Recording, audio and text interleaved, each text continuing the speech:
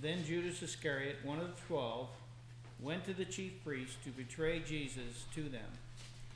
And they were delighted to hear this and promised to give him money, so he watched for an opportunity to hand him over. That is, hand Christ over. Let's pray. Father, we ask thy blessing on your word this morning. We pray, Father, that you would grant us, Lord, ears to hear and eyes to see and a heart to understand your word. We ask this in Christ's name. Our message today is focused on the betrayal of Christ by Judas Iscariot. And behind the scenes of our Lord's death on the cross and his burial and resurrection is the story of a man that was used as a tool of Satan, one of the 12 apostles. Now, how and why did God allow such a thing to happen? That would be our mental assent to this and how we would think about it. Why would God allow there to be a devil amongst the 12, as it were? And today we are asking this question and looking for an answer. The simple outline this morning is the betrayal of Jesus identified, the cross of betrayal, or the cost of betrayal, betraying our Lord. I need to get my glasses fixed, I guess. And the scheme of Christ's betrayal itself. First, then, the betrayer of Jesus, the Christ identified. Then Judas Iscariot, one of the 12, went to the chief priests to betray him to them. We are not told why Judas wanted to betray the Christ to the Jewish leaders or authorities of that day, but we are clearly told of his intention to do so. What is at stake is trying to understand the conduct of Judas Iscariot, is to understand his reasoning for selling this knowledge of his master's whereabouts for money. Luke's gospel gives us a precise statement as to his plan for delivering Jesus into the hands of the Jewish authorities. In Luke chapter 22, verses 3 through 6, it reads, "Then Satan entered Judas, surnamed Iscariot, who was numbered among the 12. So he went his way and conferred with the chief priests, the captains, and how he might betray him to them. And they were glad and agreed to give him money. So he promised and sought opportunity to betray him, that is Christ, to them in the absence of the multitude." So each time we read other passages, you always pick up a little more information. And this is quite interesting, that the scheme was that Jesus was to be betrayed to them in a manner such as the common people or the crowds would not be around. And so this is where we begin, as it were, our little quest. This passage is very important to the telling of the story because we see both the reason for his action and what appears to be the motive of greed in Judas's heart. However, note that the devil is not interested in filling our pockets with money. Satan wanted to destroy Jesus Christ our Lord by killing him on a Roman cross. I think sometimes we don't really think through what Satan is about, and his character does not change. And of course, this certainly is indicated in Scripture. And the Jews, as it were, in Acts chapter 3, verse 15, says, the Jews killed the Prince of Life. Now that word life there is Zoe, spiritual life, eternal life, and whom God raised from the dead. So first this morning, note that Luke's account states that Satan filled the heart of Judas, and that it was for that reason that he went his way and conferred with the chief priests and captains how he might betray Christ to them. It is interesting, at least in my mind, the idea or the concept of him being filled with Satan. We often hear the statements in the New Testament about being filled with the Holy Spirit. And I think that in very much the same way, we need to understand that this is the kind of filling that is taking place only it is Satan who is filling Judas and not the Holy Spirit, of course.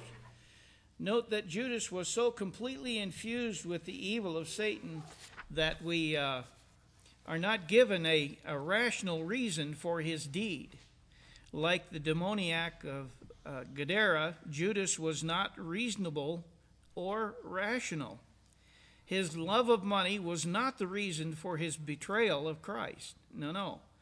We see the real intent of Judas' action by the fact of his being used as a tool of Satan.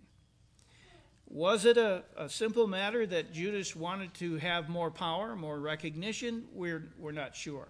By the way, I'm asking these questions because it is a question in my own heart. There is something going on here that most people have not stopped to really think about or to try to figure out as far as the scriptures are concerned. And I don't have the answer, so I'm not going to be giving it to you.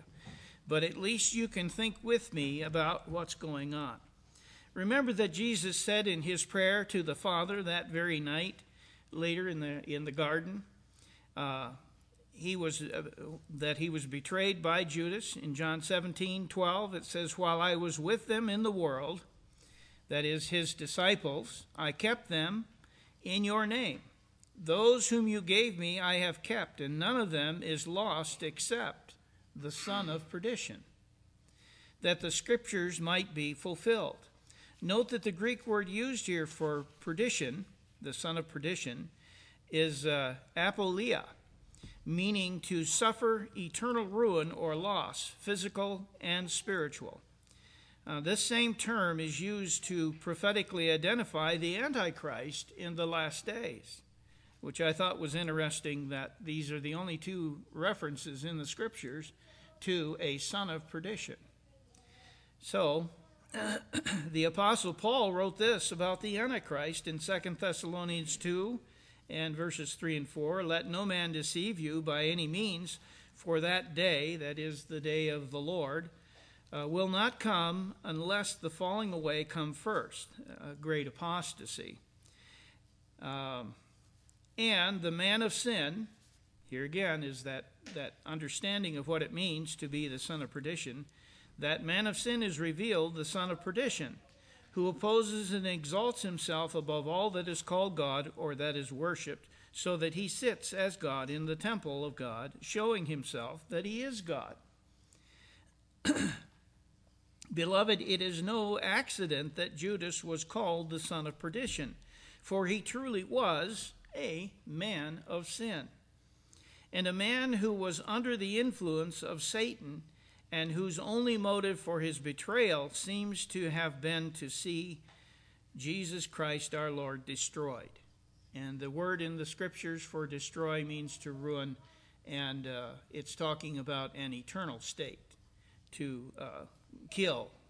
And Acts 3:15 is a good reference for that. Satan must have thought that if he could destroy the physical life of Jesus, that it would have that he would have been victorious over God's plan of redemption, that somehow or another he would have thwarted God's plan for our Redeemer to have been successful. God foretold that the Christ would be lifted up and that the instrument of his death would be a wooden cross. We know the prophecies from the Old Testament that declared these things. So in God's plan, he allowed Satan to be a willing shill or a stooge or a dupe that would cause all these things to be fulfilled. And what seems to be amazing is that Satan doesn't realize it. He doesn't recognize the fact that he becomes the tool through Judas to see that Jesus Christ is crucified on a cross. Do you think that Satan would have done the things that he did willingly if he knew that he was actually playing into the plan of God and actually becoming a part of God's plan instead of fighting against him? Of course not. So, number 2, note that Jesus knew from the beginning what and who Judas was. We need to fully grasp the significance of this fact and attribute to God the rightful honor due his eternal plan of salvation. In John chapter 6, verses 70 and 71, we read there where it says, Jesus answered them, "Did I not choose you, the 12, and one of you is a devil?" So it's not like they didn't understand what he was saying, yet they didn't understand what he was saying. One of you, one of the 12, is a devil. And of course, I don't even think that Judas really knew that he was the one that was being declared. He spoke of Judas Iscariot, the son of Simon, for it was he who would betray him, being one of the 12. Rather than seeing Jesus as a victim of circumstance or some misguided zealot of Jewish nationalism, Jesus planned and chose to put himself in harm's way through the action of this satanically possessed betrayer. Jesus confirmed this fact when he said this about his death on the cross. In John chapter 10, verses 17 and 18, "Therefore my Father loves me, because I lay down my life, that I may take it up again. No one takes it from me, but I lay it down myself. I have power to lay it down, and I have power to take it up again. This command I have received from my Father." Now, lest you think that I am manipulating Scripture, let the Word of God speak for itself. In John chapter 6, verses 64 and 65, "But there are some of you," Jesus is talking, "who do not believe." For Jesus knew from the beginning who they were who did not believe and who would betray him. So there it is, very clearly stated, that he understood a long time before the cross was coming to him that Judas was his betrayer. And he said, "Therefore I have said to you, no one can come to me unless it has been granted to him by my Father." So that's a very emphatic statement. Second, note that Judas Iscariot was one of the 12 apostles, as we mentioned, those men who were chosen to give witness of the work and ministry of Jesus Christ as Messiah. Again, we find that the Bible gives us an answer for the purpose of God choosing one such as this to be numbered among his chosen 12. In Acts chapter 1, verses 16 and 17, we read there where it declares, "Men and brethren, this scripture had to be fulfilled, which the Holy Spirit spoke before by the mouth of David." Here again is prophecy involved, "concerning Judas, who became a guide to those who arrested Jesus. For he was numbered with us and obtained a part of this ministry." And what we have here is a couple of Old Testament quotes. In Psalm 69:25, we find that this is a fulfillment that is actually told us in Acts 1 in verse 20, where it declares, "For it is written in the book of Psalms, let his dwelling place be desolate, and let no one live in it, and let another take his office." So here again, it seems to be that this is quite an obscure prophecy until it takes place, and then we understand much clearer what it's talking about. Did God dangle a carrot before Satan's eyes that he could not resist? This passage, as quoted by Peter under inspiration, appears to be vague in its application to Christ, but taken as a whole, this psalm has great beauty concerning Christ and his relationship with Judas Iscariot. Beloved, every word of Scripture is true and accurate, and none of it, I should say, is true, and all of it is a lie. You can't have it both ways. It's either one or the other. And so we need to recognize that truth. 2 Peter chapter 1 and verses 20 and 21 read, "Knowing this first, that no prophecy of Scripture is of any private interpretation, for prophecy never came by the will of man, but holy men of God spoke as they were moved by the Holy Spirit." Note from the text above that this betrayal of Christ was done to fulfill Scripture. In Psalm 41:9, it says, "Even my own familiar friend, in whom I trusted, who ate my bread, has lifted up his heel against me. And of course, you remember when Jesus said, you must take this bread and eat it. And he said that to Judas, and immediately after he ate that bread, he left. And the disciples didn't know what was going on. They couldn't figure out, well, why is Judas leaving? And, of course, we knew that he was filled with Satan and that he was going to the high priest and the other officials of the Jewish faith then. Did Jesus make a mistake by choosing a devil as part of his ordained plan of salvation, but used this man and his wicked character as a tool to bring about the Lord's eternal purposes? Second, note that God chose to allow Satan to fill Judas as his predetermined tool of divine purpose. As a part of the Bible's explanation for choosing a new apostle to take Judas's place, we read this concerning the work of the Lord in the matter of Judas's replacement. In Acts chapter 1, verses 24 through 26, "You, O Lord, who know the hearts of all, show us which of these two you have chosen." Remember, they chose two men to be replacement for Judas.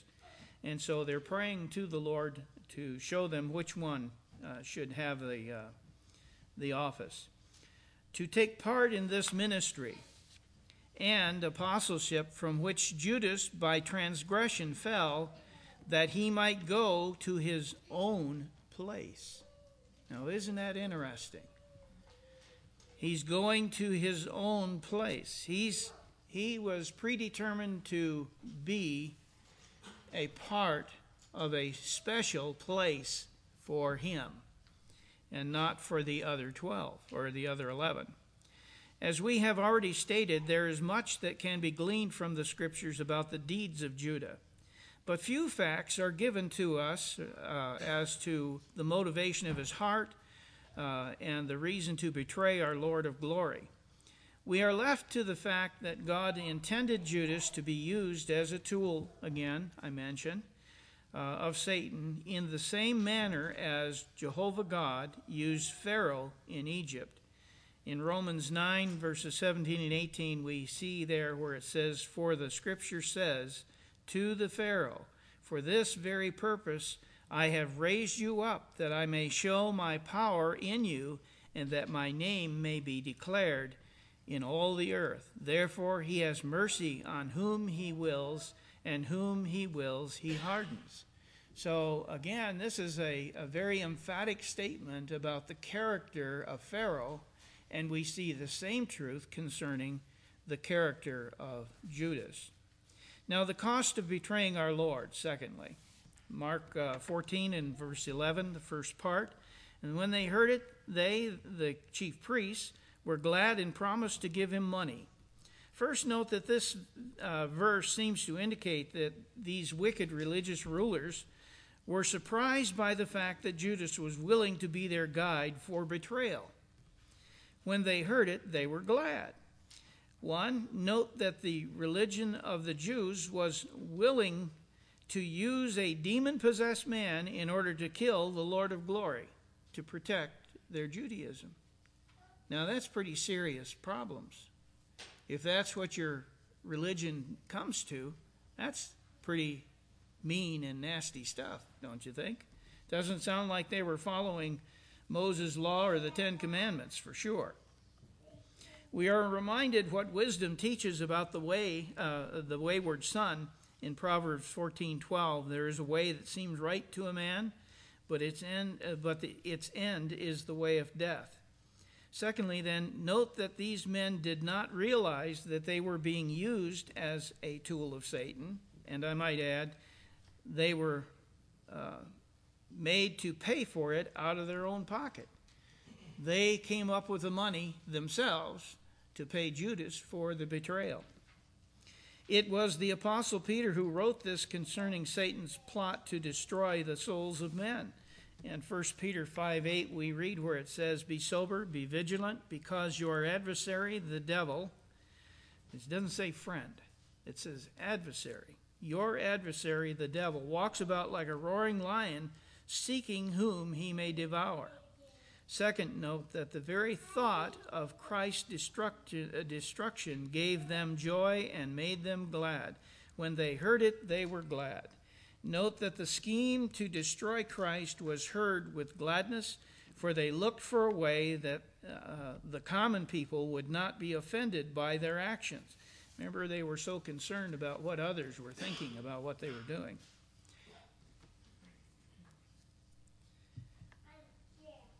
Of course, I don't know. We're getting pretty close here to where I need to cut it off so that we can continue on schedule. But in Luke chapter 22, verses 3 through 6, we read there, "Then Satan entered Judas, surnamed Iscariot, who was numbered among the 12. So he went his way and conferred with the chief priests and captains, how he might betray him to them. And they were glad and agreed to give him money. So he promised and sought opportunity to betray him to them in the absence of the multitude." Again, we see, as we read in Matthew 26, verses 14 through 16, then one of the 12, called Judas,